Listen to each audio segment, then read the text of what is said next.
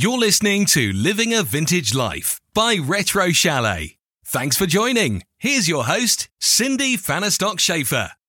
Hey guys, thanks so much for joining me on Living a Vintage Life. Today I want to talk about old books. Books is something that just makes my heart sing.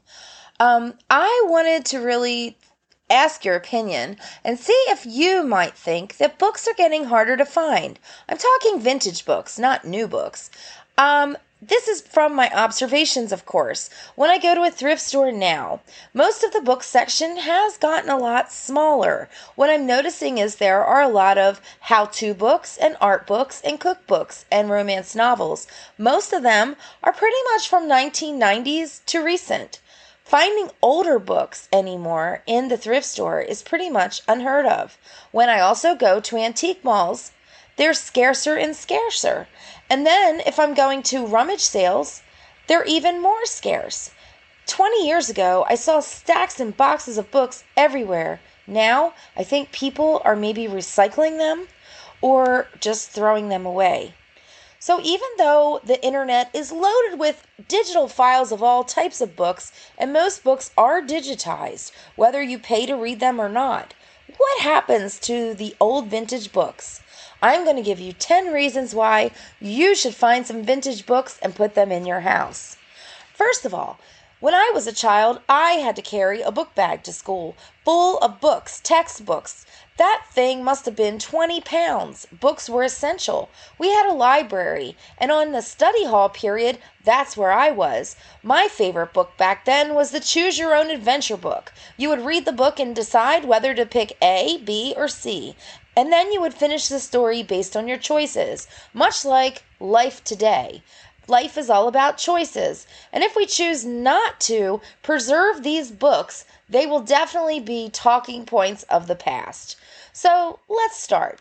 First, a few months ago, I bought a whole box of colored books, multicolored books, from a seller on Facebook Marketplace. She wanted $20 for the whole lot. The reason, she said, was that the books were damaged. They had been withdrawn out of one of the elementary school libraries near my home.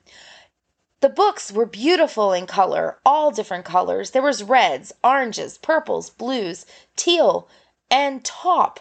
Colors that I don't always see on books, but yet must have been 100 books in all. So I did the math and I thought, well, I have to do something with these books. And that I did. Now, old-time libraries would have dust jackets on their book, and cellophane would protect the dust jacket from being ripped by the students who were checking them out. They also had the little cards in the back, which you would basically write your name, and it would have the date due stamped in it. All of that was ripped out of the books, and all the dust jackets and covers were missing. Tape was all over the books. Basically, the tape that had been used to hold the dust jacket and the plastic sleeve on. Now, for a book connoisseur, they would have told me I was crazy paying $20 for a bunch of crazy, fair condition to poor condition books. But I say otherwise. I have put these books into color combinations. I made a whole stack of blue books, and it looked absolutely stunning for my spring decor, my natural decor, and it goes great with seashells and beach displays. Then I decided to switch it up for the holidays. I did a red and green display in the home. It looked awesome. Then I did a rainbow display for the rest of the year, and finally I pretty much kept that. I liked it so much. So a lot of people are getting into books for decor. If you're worried about damage to the covers or damage to the backs or a few missing pages or stained or soiled books, that's not going to matter when you're standing them up on display on your mantle or shelf. They look absolutely stunning, and 9 times out of 10, the typography will differ down each spine. The typography on the book will show the book title, the publisher, and the name of the person person who wrote the book. This is amazing for me to have a rainbow display in my home with all types of different typography. It is very pleasing to the eye. I also noticed that a lot of people are shopping on Etsy for stacks of books in various colors. They're using them as photo props for people that take pictures of their babies all the time. These books look great in the background. So before you turn your nose up at vintage books, you may just want to try to find something on Facebook Marketplace or maybe a box lot on eBay of different color books that suit your fancy. Another really neat collectible to put in your home are vintage school books. I'm talking late 1800s, early 1900s. These kids must have got off easy because these books generally are about 3 inches by 6 inches and maybe only a ½ inch thick. They're so light I could pop one up and down in my hand and not even feel it when it lands. Most of them are more on the dry rot side. They've been sitting stored in people's homes or attics for years, only to be dished out and found, and eBay sellers are selling them left and right, and so are Etsy sellers. Some of the pages may be tattered or torn when you turn them, but it is the covers and the soiling on the covers that make them look so romantic. Basically, if you can look at a stack of vintage books that I'm putting on my Retro Chalet Instagram, you will love it. I've picked up these old vintage school books for a song. So I bought a huge lot of them, and I turned around and sold the ones I didn't want on Etsy, and they flew out. The rest are simply decorations in my home. It is actually neat to read these books because the way they talked back then, totally different language that we're using today. So vintage school books are definitely something that you might want to scarf up on and use as displays in your home or in your child's room. Religious books are another cool collectible. No matter what religion you are, you might fall in love with the little tiny 2 or 3 inch by 4 inch small tiny missals that were used to be made of mother of pearl looking plastic. They would actually have real metal crucifixes on the inside. These little missals were held by people in the 20s and 30s when they went to church, and they were small enough to fit into a purse. Sometimes you can find them for $8 or $9, and they make gorgeous little displays on your jewelry table or near your jewelry box. Another thing you can do with old books if they're damaged, and I'm talking about novels that you might have read and the covers are damaged or you spilled coffee on them. Take the covers off and strip them. Strip them down completely. You'd remove the covers and any kind of stuff that might be stuck to the spine. You want to expose the spine and the stitching, and take the first few pages off the front of the book and the back of the book. These generally will be the blank pages that were used before your title page. I personally take off the title page and any kind of forward section as well. Now what you're left with is text on the front, text on the back, and no spine. Now you simply take some natural hemp twine and wrap it around as if you were going to wrap a bow, but instead of a bow, make a little small knot. Do this to 4 or 5 books and stack them up in your home, and it is a very cool display. In fact, there's a girl on Etsy who sells books just like that. What does she do with all the covers that she rips off? Simple. She sells those to people looking to make junk journals. So you can always remove the cover and twine any old books you might like. Another cool display in the home is medical books. I can't say enough about these. I have friends visiting and they'll grab an old medical book that's sitting on my table. Some of the pictures, like the old-time 1800s lobotomy, might be a little gruesome, but it kind of makes me look like a smarty pants. Oh yes, that's the Dr. Root Medical Lighthouse, and let me tell you something, I've read it myself. So some of these old medical books will actually hold their value. They're harder and harder to find, and they're very sought after by medical collectors and doctors alone who collect vintage doctoral books. So basically, if you have a medical book, you might be surprised at some of the pictures and illustrations and etchings that are in there. Law books are another book that you might want to consider collecting. My friend's dad had tons and tons of law books. The only way I can describe this is they must be the encyclopedias for lawyers. They're huge, they're heavy, they're thick, and 9 times out of 10, a good set of law books is made of leather. Sometimes you can find a volume here or a volume there, and you look like a smarty pants when they're sitting on your table and your friends come over. Oh yes, that is the law book. In there is Wade versus Roe, in case you're wondering. But really, it's a way to preserve something of the past. Of course, law books are still used to this day to look up law cases and different findings and rulings.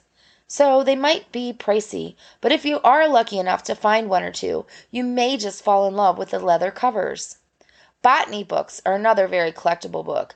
Botany books are anything to do with herbs or flowers. Now, I'm not talking modern day gardening books with full color, shiny pages and glossy pages. That's not what I'm talking about. I'm talking old botany books. Books maybe from the 1800s to the 40s that might have screen prints, or not necessarily screen prints, but etching of different botany plants. Many of these were done in Latin, and it would talk about the Latin name of the plant and then explain the plant to you and what the plant was used for. These books generally sell for a lot of money, but if you're lucky enough to find one in your travels, definitely want to display that in your home. It is actually a great read and can be helpful when you're looking for remedies or tinctures that you can still to this day make yourself. I have a collection of Icelandic books or Nordic books. These are the true Vikings that went to Iceland years and years ago and published tons of books. In fact, I read an article once about just how many people in Iceland are book authors. The interesting thing is the books are printed in their Icelandic Nordic language. Not necessarily Old Norse, but some of them are and some of them aren't. They're very difficult to try to read because you're not going to be able to unless you know these languages. But they're simply romantic to look at, and a lot of them are smaller, possibly the same size as the old school books that I was telling you about earlier. I have a whole collection of them in my bedroom, and I'm simply in love with them. One of these days, I'm going to learn the Old Norse that I need to read the ones that I have.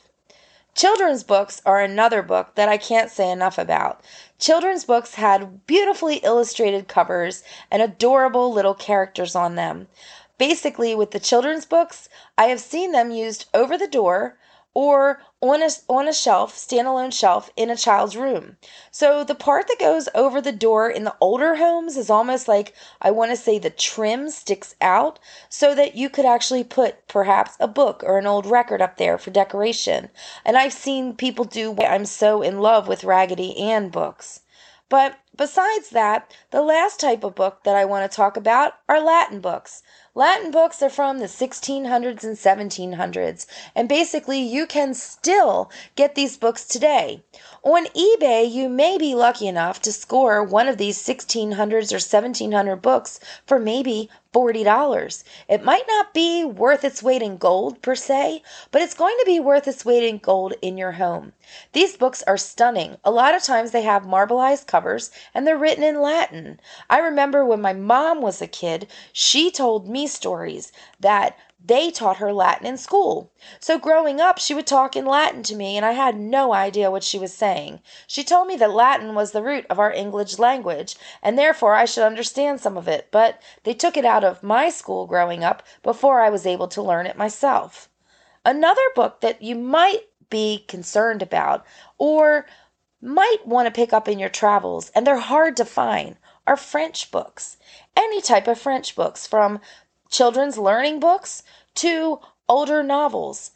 Any type of book that's written in French is simply stunningly collectible.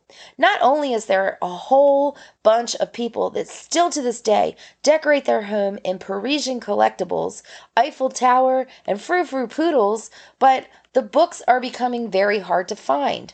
Many times you will have to buy a box lot from a seller in France in order to get a true authentic French book.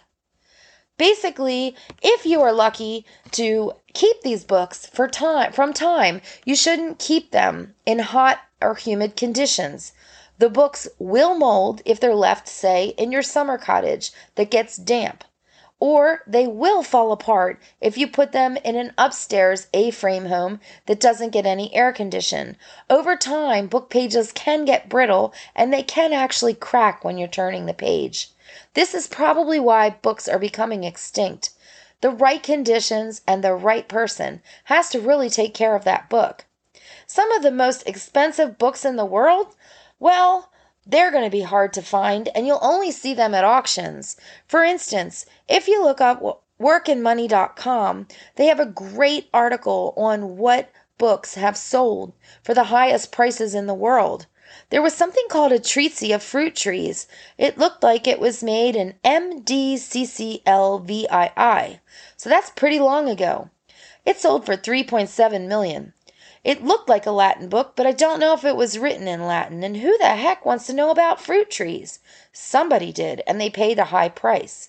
J.K. Rowling actually put a handwritten book that she made with a story in it, and basically that sold for $3.98 million at a charity. Some of the more expensive books to find are the old vellum books. Vellum is actually like a parchment paper, but I hate to say it, but it's made from animals. Calf or goat or sheep. Those books were prepared in a certain way, and instead of being paper made into pages, it actually was consistent upon these skins, and these skins would then be hand written. These books would be handwritten and hand colored. A lot of times you'll see old Viking movies, and you may see the old monasteries where the priests are actually painting and drawing the old religious books. Some of these books are definitely still out there today and probably collected by different collectors that have a lot of money to spend. But you never know what you may find in your travels, so keep one eye open and always respect old books. They were here before us, and maybe it's good for the trees that so many of them now aren't being made, but it's not good for vintage that one day books will be extinct without your help. Hey guys, this podcast is sponsored by Retro Chalet Etsy Shop. Live vintage, get a little spook on in your life, and live greener by reusing vintage items in your home. Thank you for listening to my podcast. I would really appreciate if you would give me a like on whatever platform you use to listen to, or maybe leave me a good review so I can keep talking and sharing vintage information with all of you. Podcasting isn't free. It takes time and money to have a podcast. A lot of people don't realize that we have to pay for these sites and these hosts that are hosting our podcast and pay for mixing and mastering and microphones and the like.